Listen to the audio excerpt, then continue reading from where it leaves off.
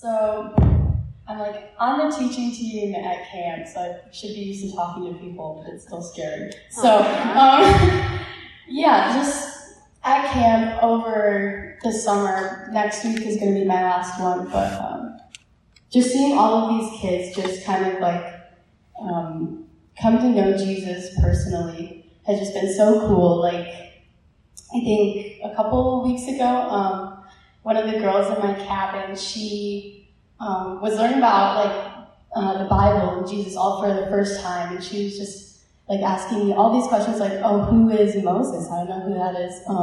She's like, "I'm reading Genesis and I don't know these characters," but I got to talk to her throughout the week and just see how excited she was to begin starting her relationship with Jesus, and just to see how much like our messages, but also like how much just the whole entire atmosphere of the camp had affected her, especially just since she had come from a harder background, and seeing her just grow and just be at peace was just such an awesome experience.